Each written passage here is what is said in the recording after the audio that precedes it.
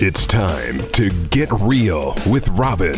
Join veteran broadcaster Robin Cote and her co-hosts, known as The Collective, as they delve into subject matters that most are afraid to talk about, but need to hear. And now, get ready to get real. Today, more than a quarter of the world's slaves are children. These children are forced to commit commercial sex acts, forced into a system of domestic servitude, or employed in occupations that are mentally, physically, socially, and morally harmful. It's estimated that those children being enslaved bring in more than $100 billion a year. Did you hear that? $100 billion a year to their captors. Around the world, an influx in sex tourism, the insatiable demand for child pornography, and greed play key roles in the prevalence of child sex slavery and trafficking. In addition to strangers, family and close friends have been known to sell children off to individuals, businesses, and groups involved in the sex industry. Many of these children are born and bred into a cult-like family where they are forced to engage in sexual acts with adults in order to bear children to continue building the family of slaves. What happens to these children when they age out and are no longer a valuable commodity to those who control them? What happens to these children when they decide they want out and desperately try to find a way to escape? How do these children cope with a much different world than many of us would never experience? How do they survive in a world that doesn't look familiar once they do get out? My co-host can shed some light on the darkness surrounding these inconceivable acts against innocence. Diana Davis is the founder of Movies Making a Difference. Their mission statement is to make a difference by making socially conscious feature films, then directly aiding the victims upon whom these films shed light: human trafficking victims, child brides, child labor, physical, sexual, emotional, and spiritual abuse victims. Diana's film Cathedral Canyon shed light into the underworld of the religious persecution of women in a rural polygamous community. I often see posts on social media of her team and the rescue efforts to help these young people escape the cult life in order to live a better life. I couldn't be more proud to call this beautiful woman a friend, and she truly is a hero in my eyes for helping these children when so many continue to turn a blind eye to what's happening. Hi, Diana. Good to see you. Robin, thank you so much for having me and recognizing what we do and the enormous need. You know, I have seen so many things in this world, and it really sickens me when it comes to crimes committed against children. And you have an interesting backstory because you don't really have a backstory. You're not someone who was directly affected by anything having to do with this, but yet here you are, jumping in feet first, going in there in these areas, making these films, shedding light on all this darkness. Why do you do that? Why? You're not compelled like most of us who have had tragic circumstances. What compels you to just jump right in there and do what you do? Well, I think as you were talking about earlier when you see these commercials about these poor animals and everything, we haven't necessarily experienced anything. You look at that and it's just, it's absolutely heartbreaking.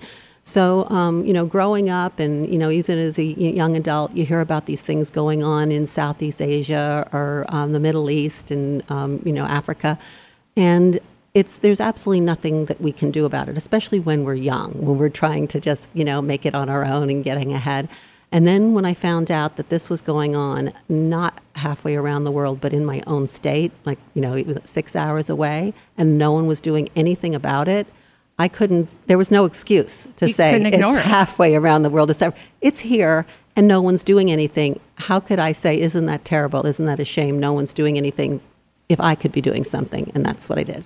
So when you first went there, even before you began working on your first film, when you went into that community, can you give me a bird's eye view of what you saw?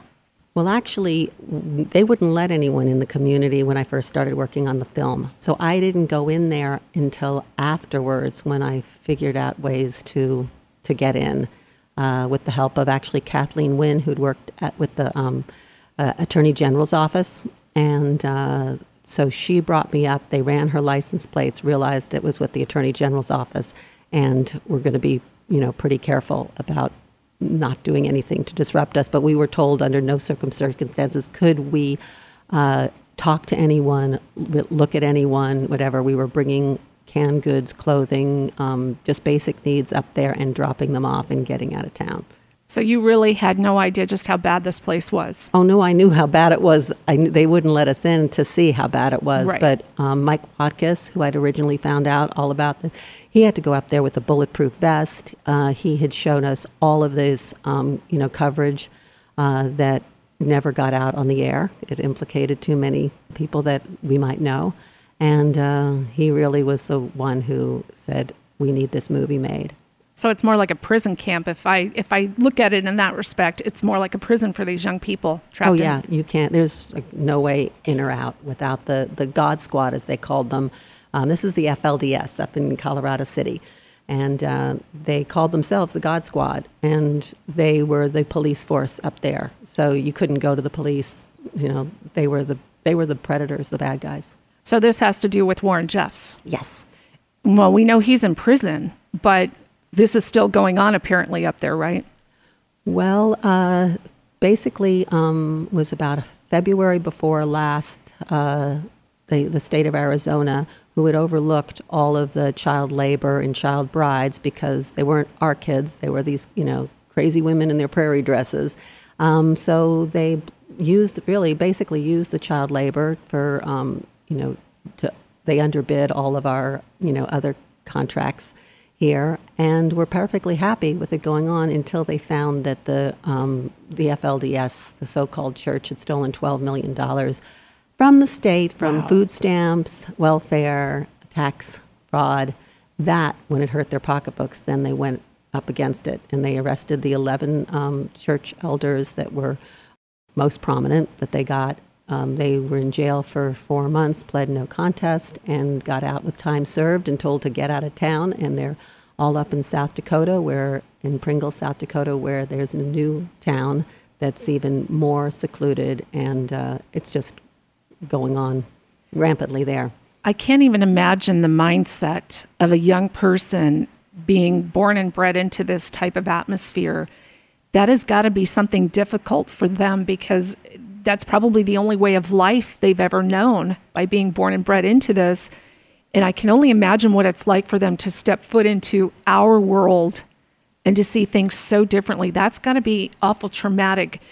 Is there anybody that we can talk to that can express that for us?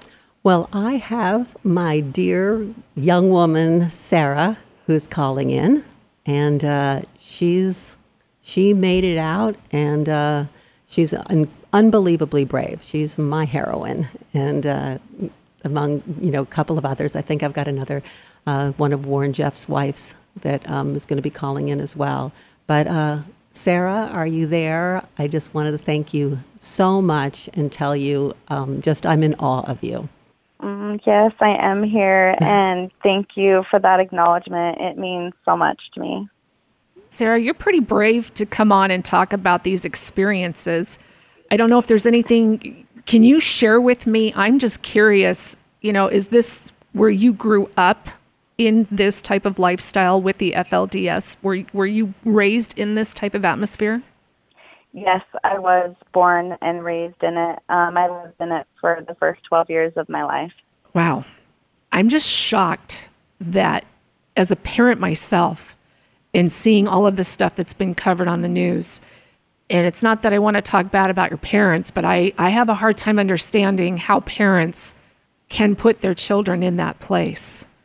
And, I'm just going to interrupt before Sarah says anything.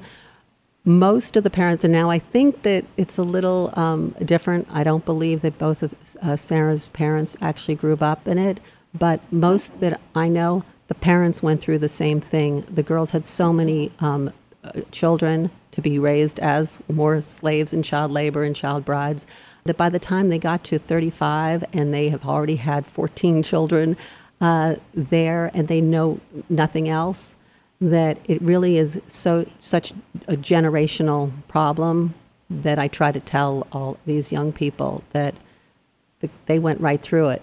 That's the same. But what I find is remarkable is someone like Sarah say, what made you different? What made you know from the time you were a little kid, even never seeing the outside world, that it had to be better than what you were experiencing? And I don't know if you have the answer to that, Sarah, but it's amazing. Yeah. So I've asked myself that same question, honestly. The greatest answer that I've gotten is really just the knowing of who and what is beyond this reality. And that was always the calling to my heart. Everything around me in the physical realm seemed in complete madness and insanity. And my parents and the grown-ups, they did not seem to know what was going on. They were just robotic, going with the movements, just really repeating over and over. And just from the youngest age that I can recall, it never made sense to me. And I knew that there was something more that had to be loving, that had to be connected, that had to be, what I craved. And I think that was another aspect of it, was the pain was so big that I had to search for something else because I just wanted to end to the pain. So how did you get out? I ran away quite a few times around the age of 12. So it was around, I think, 2001 when they made like the decree that everyone was supposed to move down to Colorado City, Arizona. I grew up in Utah, in Sandy, Utah, up where Alta was. And so everyone was told to move down to the Twin Cities. And that's when I really started to get into trouble. And I started sneaking out. I started talking to boys.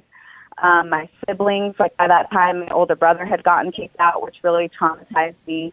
The sister that was right older than me, she had left as well. And so when they leave, they tell you, like, they're not your sister, they're not your brother, they're pretty much dead to you. So just forget about them, which it's really hard to just have your family tell you that they're not your family, just forget about them. So those things really stuck with me as well. So I kept getting in trouble. I had a few incidents where the police were called many times and I would be brought back. One of the very last times I was brought back, my father talked to me and he told me, he was like, you have to go talk to Warren Jeffs. And I told him, I was like, I don't care what Warren Jeffs says. I don't care what you say. No matter what you do, I will not stay here. I will continue to leave until you allow me to leave. And he wanted me to go talk with Warren, and I refused, which I'm surprised that he did not physically drag me there to see him. And it scares me to think what would have happened if he would have done that, if I would have just gone along with it, which was huge for me to even at that point to have said no, that I'm not going to go talk to him, because that's not something you do. You don't get to choose what you do. You do what you're told. So he went and talked to Warren Jeffs, and he came back, and he said, okay, you can leave, pack up your stuff, which I think I only took like my birth certificate and one blanket, and I left, and I never looked back. And I should say that when you say that the police are called and you're brought back, do you mean the God Squad? Yes. A lot of the times it was the God Squad. And then once I left and went to like Hurricane, the cops would also, like, they would put a missing persons report. And so when that would be found, they would bring me back to Colorado City. Right. My parents would come get me. And I know this is a really difficult subject, but I know that you're, you want the public and other people, to know exactly what's going on in these kids. It's not just a religious community where it's just overly strict and protective and, fundamentalist. There was severe sexual abuse going on, wasn't there? Severe sexual abuse. And ritualistic even, where like sex abuse is putting it mildly. I would say it's torture, physical torture. It's mind control. It's trauma-based mind control. So you're subjected to it from infancy.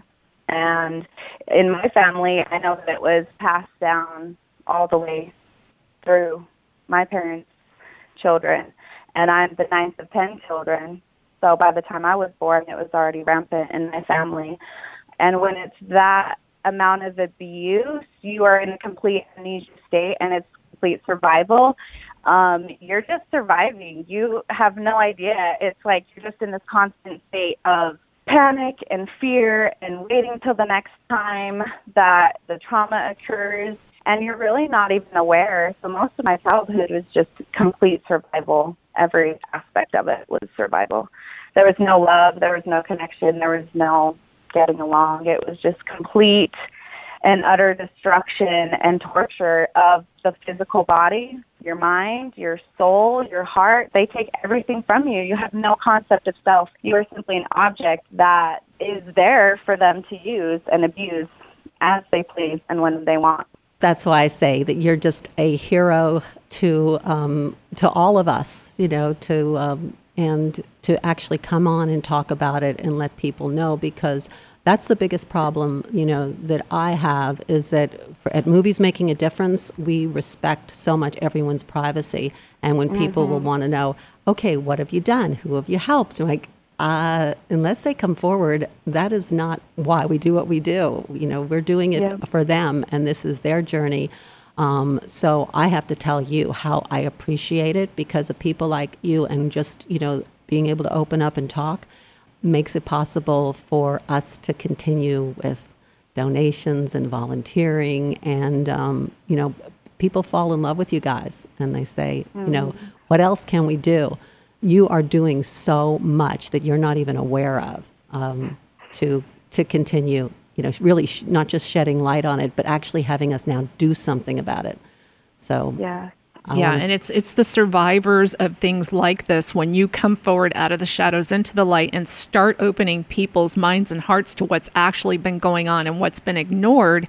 That's when things really start to happen. And I've been watching what Diana's been doing for a number of years, and I just can't believe. I sat here with chills running up and down my body as you were telling me what was going on in your life back then. And to have to escape this type of life at the age of 12, I mean, that's just unfathomable to me. And that really does put you in my hero spotlight, because to be 12 years old and have to make a decision like that, to run for your life and try to figure out how to get along in this world, because this is a world that was unrecognizable to you once you stepped outside of that compound.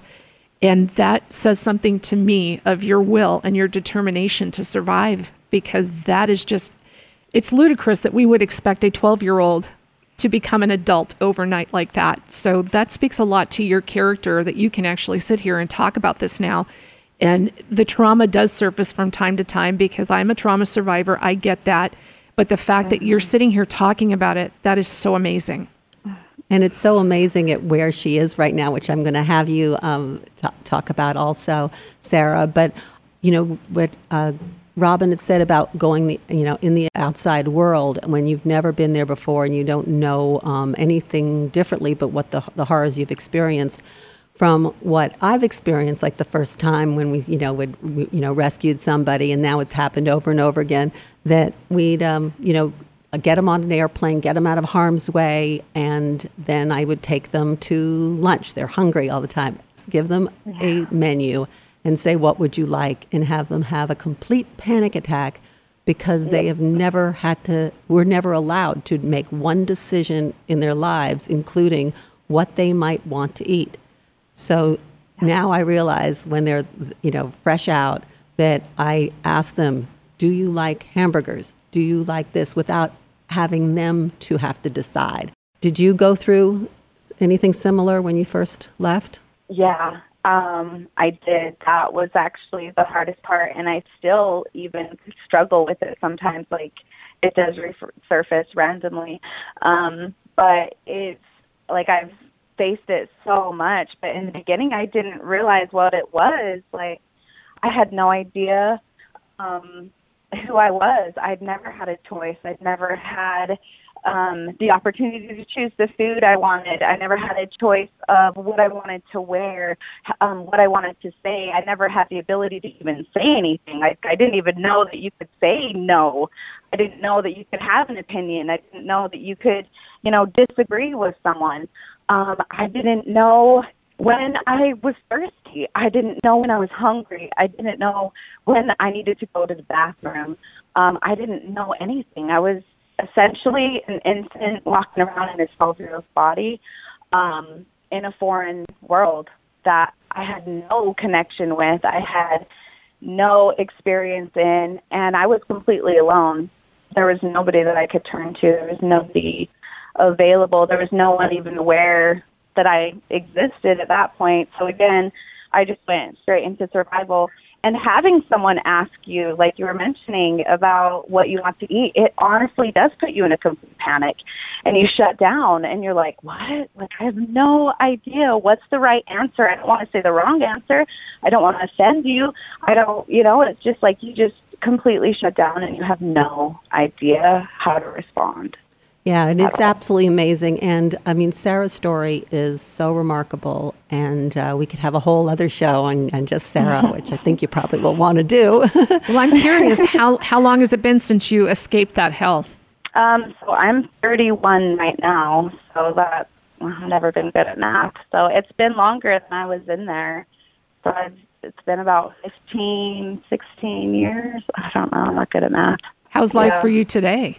It is actually beautiful, and it is amazing, and I am fully alive, which I've been getting how important that really is to me, to really be alive, because most of my life I didn't want to be alive. I didn't understand why I was here. Like, my life just didn't make sense to me.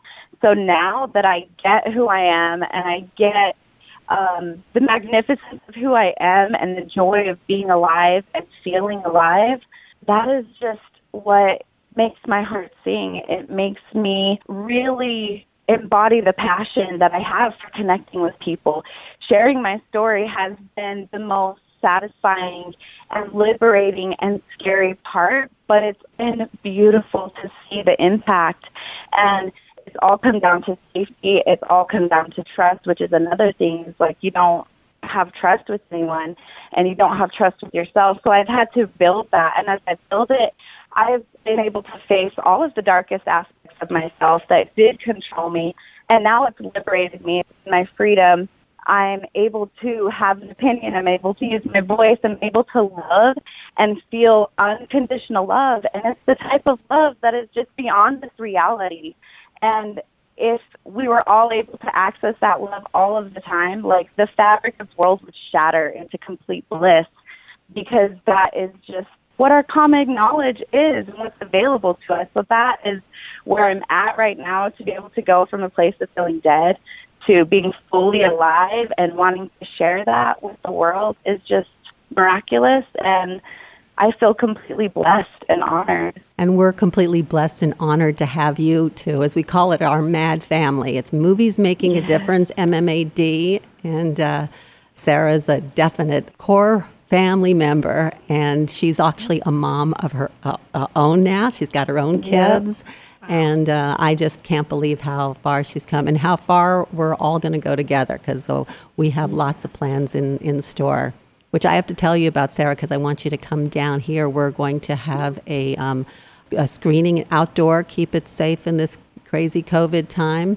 and we would love to have you come down as our guest of honor. So that should be in November. Oh, and if that's the case, I'm going to be there because I want to meet you. Yeah, that would be amazing. You are going to meet her. So, Sarah, thank you so much. You mean the world to me, and I will be talking to you very soon. Yay, thank you so much. I'm so honored. Sending you so much love. And thank you for being so brave to come on and talk to everybody about this. I really do appreciate you giving it a voice. Thank you. Thank you so much. And now we have a second survivor joining us. Brielle? Yeah, hi. Hi, how are you, honey? I'm doing good. How are you doing? Good. Thank you so much for calling in. I know you've got so much going on in your life right now, but I'm always honored to have you be there for me. Yes. So, Robin and the rest of the audience doesn't know much about you, but I told them that you were the 65th wife of Warren Jeffs. Yeah. Let's talk about your background. Let's talk about how you became involved in the FLDS. Were you raised in it? Were you born and raised into it? Yes, I was I was born and raised in the FLDS. My mother family joined when she was 4 years old. My father's family was always part of it, but my grandparents got kicked out when I was about 13. So they weren't really loyal. So my heritage doesn't really go back like as far as a lot of people's do. But I was definitely born into it, and I was born in Sandy, Utah, which at that time had a bunch of FLDS there. And I went to Alta Academy, where Warren Jeffs was the principal. My first grade teacher was Warren Jeffs' first wife. So how old were you when you were forced to marry Warren Jeffs? I was 18, 2 months and 1 day. Wow. So I was barely 18. He had become the leader like September, and I got married in January, or I can't remember exactly the month, but I know it was like not too long before I turned 18 years old. And you didn't want to get married, did you? Well, I didn't want to stay single forever because I didn't really want to be like ridiculed and bullied for that. But I didn't want to marry him very bad because of I had already been bullied quite a bit in my family, and they would always tease me about marrying Warren Jeffs. From as early as I can remember, they were always like, "You're going to marry Warren Jeffs," and I don't want to. That's how they would put it to me. So it wasn't like a blessing in my family, and I think the main reason was because we didn't have the heritage. It would be like a really big, huge accomplishment if we were to go into the leader's family, but we wouldn't make it very far past that. Probably no hope of children, because there's a structure in his family also. So anyway, my older sister married his father 5 years before I turned 18. And how old was his father at that time? He's like in his 80s or something, but yeah, he's a pretty old man. Yeah, and then she married Warren Jeffs like right in November before I married him in January. So because Warren Jeffs took his father's wives. Yeah, a lot of his father's wives. Yeah. This is so hard for me to even fathom how you guys could live inside an environment like this, that they're passing you around and marrying you off at such a young age to these old men. I mean, that's just like really disgusting to me that you're being put in that position. Right. You're supposed to have 3 wives to make it to heaven for the men. And then how the leader, who you're supposed to trust this whole time, has 79 wives. So you can see, like, some people wait forever, their entire lives, some, especially men, and never get assigned a wife. But this person you're taught to trust and everything is like, has 79.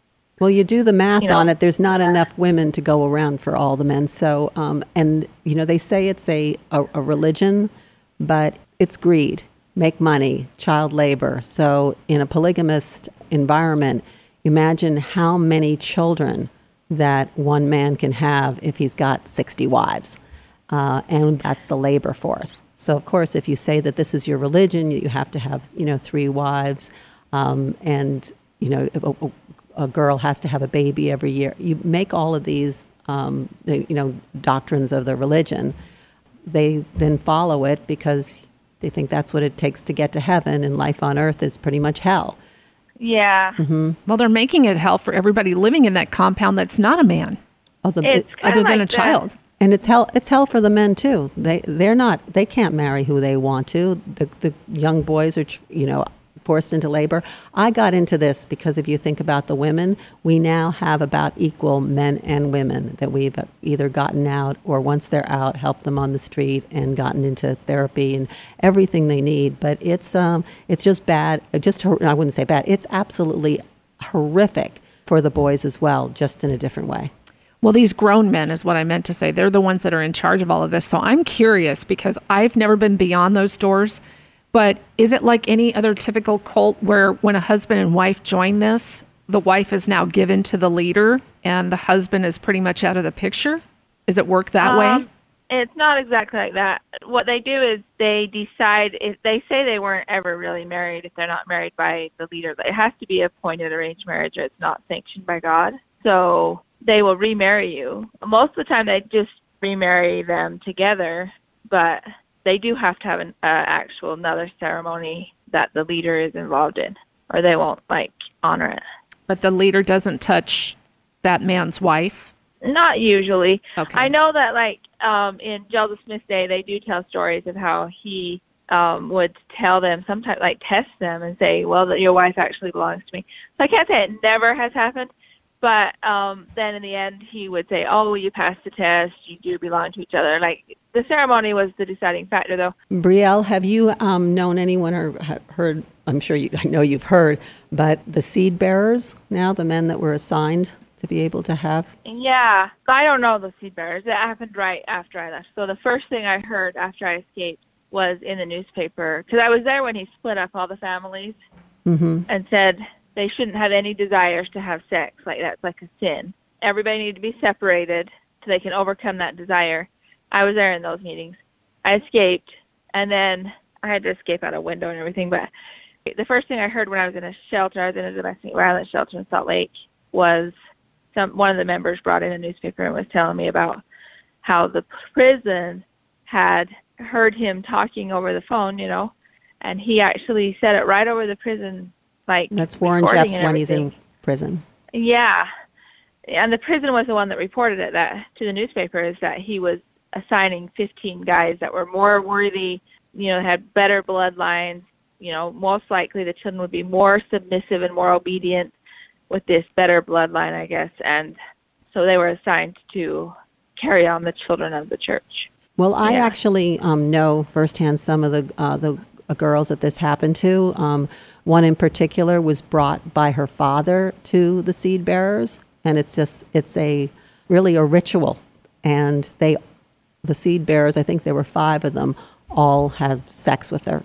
That's like The Handmaid's Tale. Exactly. And so her youngest daughter, she doesn't know who the father is. It could have been any of those 5 so-called seed bearers, which were assigned that honor by Warren Jeffs. That's rape.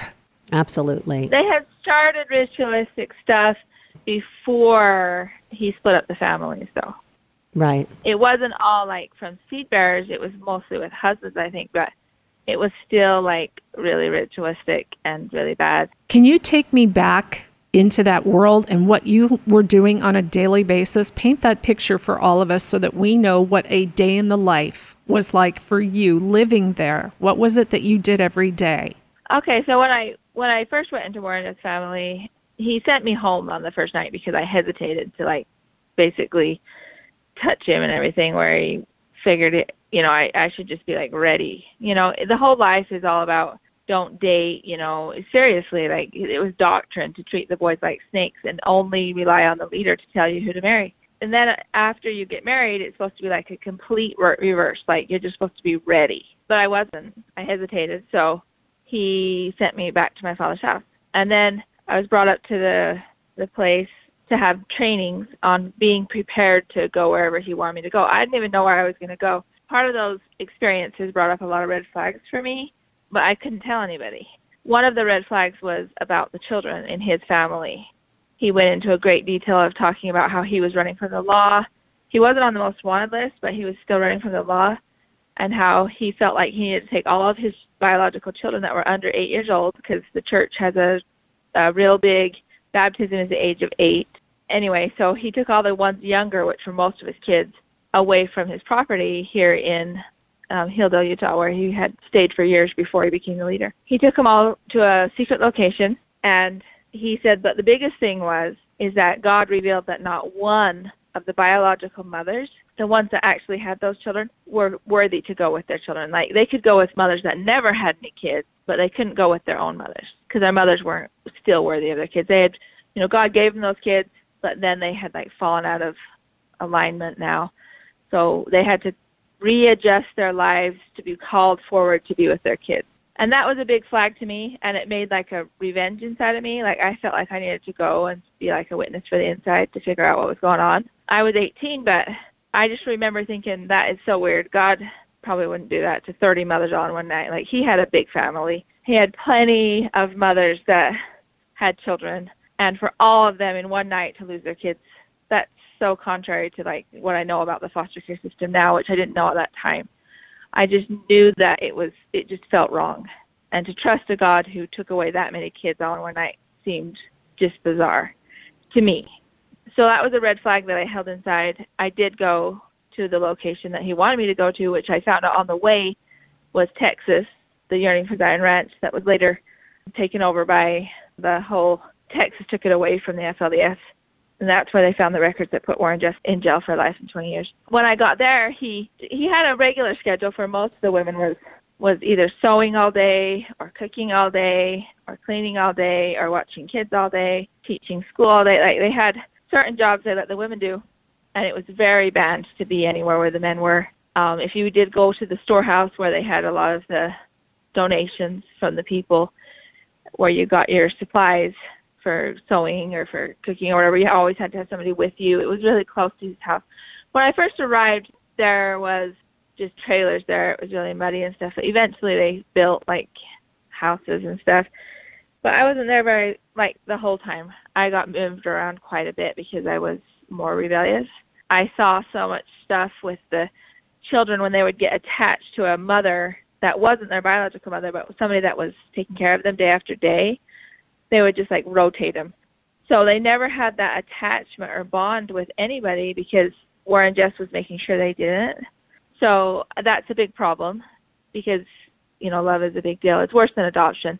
Adoption, you at least have the hope of security.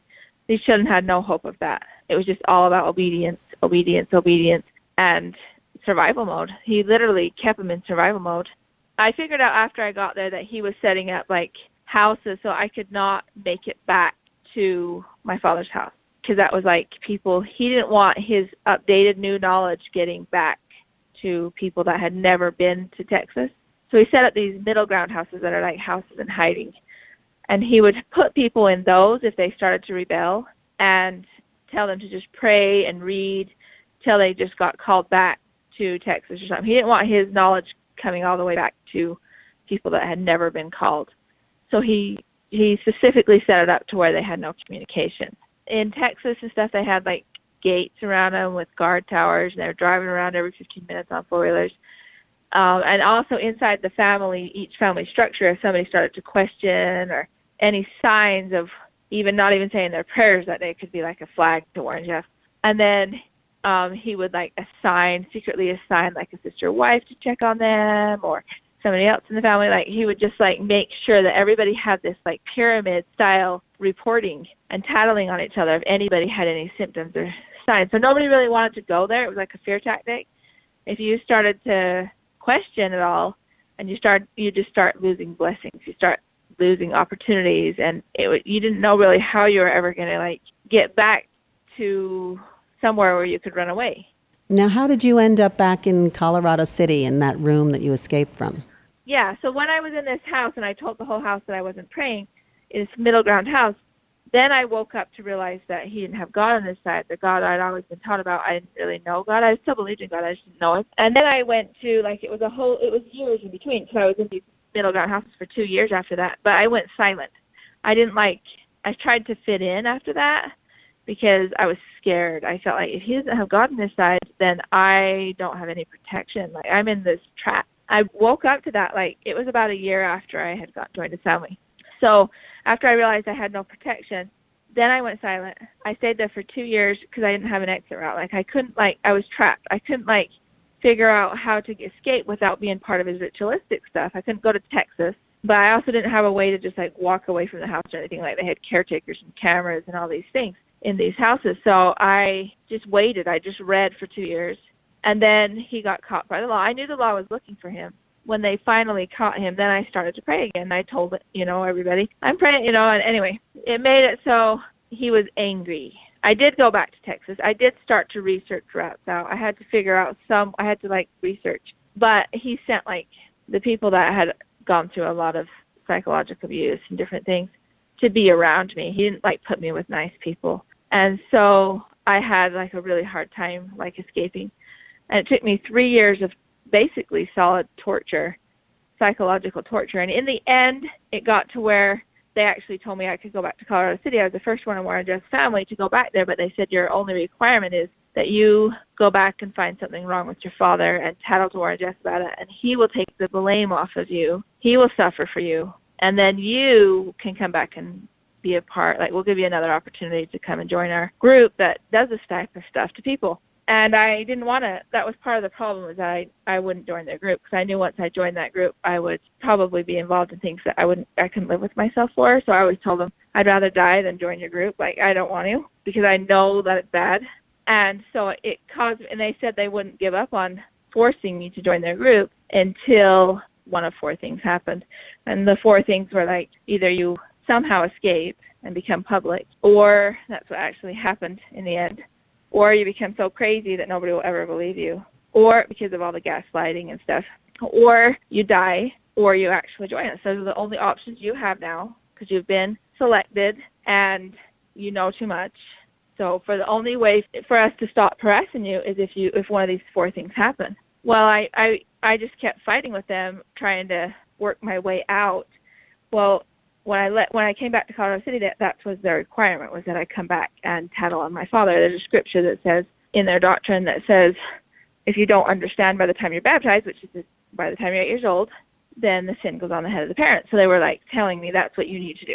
Brielle, take us back to the day that you escaped out that window. Yeah, so when I got back to Colorado City, then I didn't tattle on my father. I did take the opportunity to come here, but I didn't tattle on my father because I love my father. I thought that was really, I did wait. Like, what I did is I knew if I did anything very drastic, then I probably wouldn't live through it. Like, I had been threatened a lot.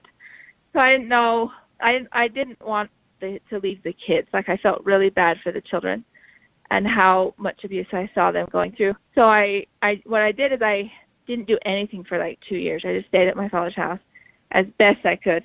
And in the end, Warren Jeffs actually demanded that I do something. And when that time happened, I knew that I was a little bit safer. Like, I knew they wouldn't know right off if I was the one that actually tried to help these kids, So they would have to question me a lot to find out for sure if it was me. So what I did is I wrote about all the people that had tortured me in those 3 years psychologically. And the reason I did that is because I knew once I left the church, then I would have to learn about laws. I'd have to learn about the whole court system, take years. And I didn't want the kids to suffer that whole time. I already knew how to manage the FLDS system. So I wrote about everybody who did it to me, and I knew that they wouldn't die. They would, lose a position. And what that would do is that the children would have some time to they would have to retrain adults to be in those high positions. They wouldn't have, constant abuse all the time. They would have to train people until there might be a few years that the children would be able to have some freedom, maybe a little bit more freedom than abuse, solid abuse. So I tattled on everybody who did that. And then within a week, all of my abusers showed up in Colorado City. And I got locked up in my brother's house. He was threatened, I believe. There was, they put me in a room like solitary confinement and put screws in the window and turned the doorknob around so that the lock was in the hallway. So I couldn't, get out. But that day, they were, questioning me and stuff. So what I did is I waited for my brother to leave. I heard his truck leave. His family, there was people around, but I found some scissors, and I unscrewed one screw. And the other side was not all the way screwed in. It was really tight. So I pounded on it, and because it wasn't screwed all the way in, until it broke off. I heard the people in the house gasp. I knew that if my brother came home, or if men came over, then there would be, screws all at the window. I wouldn't have a chance. But because there were just, children and women in the house, then I might, depending on, the timing, I might be able to escape. I didn't really think I would escape. I actually just decided I wasn't going to give up. But I did want to help more. On the outside, I could probably do more than what I was able to do in there. But, I didn't think I would escape, but I just kept trying. So when it broke off, then I knew I had a choice to leave right then or to do what they said, which was, what they said for me to do that day was to read. They said, lay down and read. And I played at the screws. And then when they gasped, I had a choice. I just thought, I need to leave, but I don't want to take anything with me because if I open any of these drawers, they're going to think that the other screw is out already. They know that I had already gotten one out. So I didn't take my ID. I didn't open any drawers at all because I didn't want them to be aware that I was leaving because I'd been picked up on the street before. So I climbed out the window, and they didn't notice for 2 hours is what the report is now. they didn't realize the other screw was out, and they thought I laid down and read instead of like exiting when that happened. But I did exit. I took back roads because I had some of the FLDS people in this town. It's an older compound, but they had seen me on the roads, and they would call and tell people. But I took roads through the creek and stuff as best I could. Went to a family that I knew had all left together. So in the older compound, there are a mixture of people, FLDS and ex-FLDS, that you can talk to if you can get there. So anyway, I ran through a yard right before I got to the house I was going to, and it was a lady sitting outside who was meditating. And she's like, "Can I help you?" And she was dressed different than FLDS. Like, "Yeah, sure." So she drove me up to the family I was going to. She asked if she could come in or just leave. I told her to come in. She knew who to call. The family I had run to had 2 recently left themselves. They didn't know any of the organizations on the outside. But this lady that I happened to meet and run through her yard while she was meditating actually knew the answers. Like, there was multiple miracles, like, lined up. And I would not be where I am today without the real God I believe in, like not Warren Jeff's God, but I've learned that the universe or whatever you attribute that to must be real because I've had too many experiences that lined up that I just don't have any control over, I couldn't have done it all on my own. Well, it's just absolutely amazing. I mean, what you've been through, your story, and able to, talk about it now. I'm so glad you made that choice to escape. And it's so wonderful to now have you to be able to, tell our viewers and, all the people that this is real, this is happening, and it's widespread. And so happy to have you in our mad family of Movies Making a Difference. Yeah.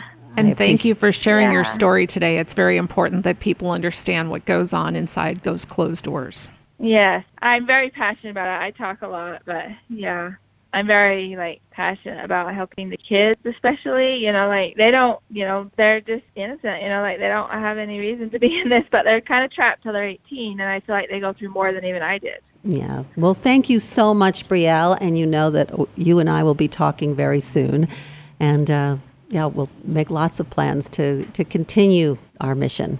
So tell me, Diana, now that we've just heard from 2 survivors, and thank you for allowing them to bring their story to us and show some awareness of what's actually going on, what are you now up to with Movies Making a Difference? What are you now up to with everything happening? Oh, we're up to a lot because a lot needs to be done. We have such support in Florida. When I first started out here, I was wondering why my computers were all getting hacked, email, Facebook. Tried to show the movie here. The FLDS was still in complete control up there. They'd come down here and they would threaten, whether it was the movie theater at Harkins or a wine bar, saying you show this film here, you do a fundraiser for them, the health department will be all over you. Wow. Yeah. So they actually. I was going up there every other month with some of our, our team members, and they never actually showed up to me. They would just let me know that they were on to me and to be careful. My God, it's like the mafia. It is. It's absolutely. It's organized crime operating under the guise of religion. So FLDS, work crews and everything were not in Florida. I could talk. I could have fundraisers. We could have our kids come there. So as I said, we've got a safe house there now from anywhere in the country, because it's not just, those are the big hubs of Colorado City and Pringle and Texas. They're all over Denver, Wyoming, Indiana. They're all over the place, these little tiny communities. And so we now have over 150 young people that we've now say are part of our MAD family. And they come for scholarships, for treatment. So many become addicts. They know nothing about addiction and drugs, and they need to self-medicate when they're out. And unfortunately, we have to get them clean and sober before we can really start them on their lives. And we get the girls GEDs. We support in any way. We don't have a program. It's an individual. If they need transportation, if they have a broken car, we get that fixed. Job opportunities, life skills, anything that's needed. And they stay with us forever. So you become like the parental figures for them, which is really cool. Yes, that's exactly. And now we're really trying, because they've cleared out of Colorado City and Arizona, we are trying to now do more here. We're going to be working on showing the movie, fundraisers, and making Arizonians much, much more aware of what's going on in our state. In our own backyard. So if anybody would like to find out more information about what you do, and if they want to help, volunteer, or do something just to, I don't know, donate stuff to help you guys out, get these kids out of that organization and back on the road to success, how do they find you? Well, our website is moviesmakingadifference.org, and here in Phoenix, we are starting, because as all nonprofits are struggling right now with the COVID, not being able to have fundraising events, we're trying to be creative, and we're having people, they donate clothing. We're starting a Poshmark and eBay thing that we can raise funds that way. So if you can email us through, Diana at moviesmakingadifference.org. If you have any donations, that would be wonderful. You can donate on the website. We always need volunteers for graphic design, from hands-on at the fundraising events we're going to do. Actually, anything. We need everything. Well, I can't thank you for what you're doing. Again, you are my hero, because our children are so important, and so many people have turned a blind eye to this, and it's enough. Time to start doing things. So again, thank you so much for being here today and for sharing and having several of your survivors share their stories as well. Thank you so much, Robin. Thank you for your friendship and all your support. Our children are precious, and they don't deserve these heinous acts they are forced to endure. This has got to stop. We have to stop ignoring what's going on right in front of us.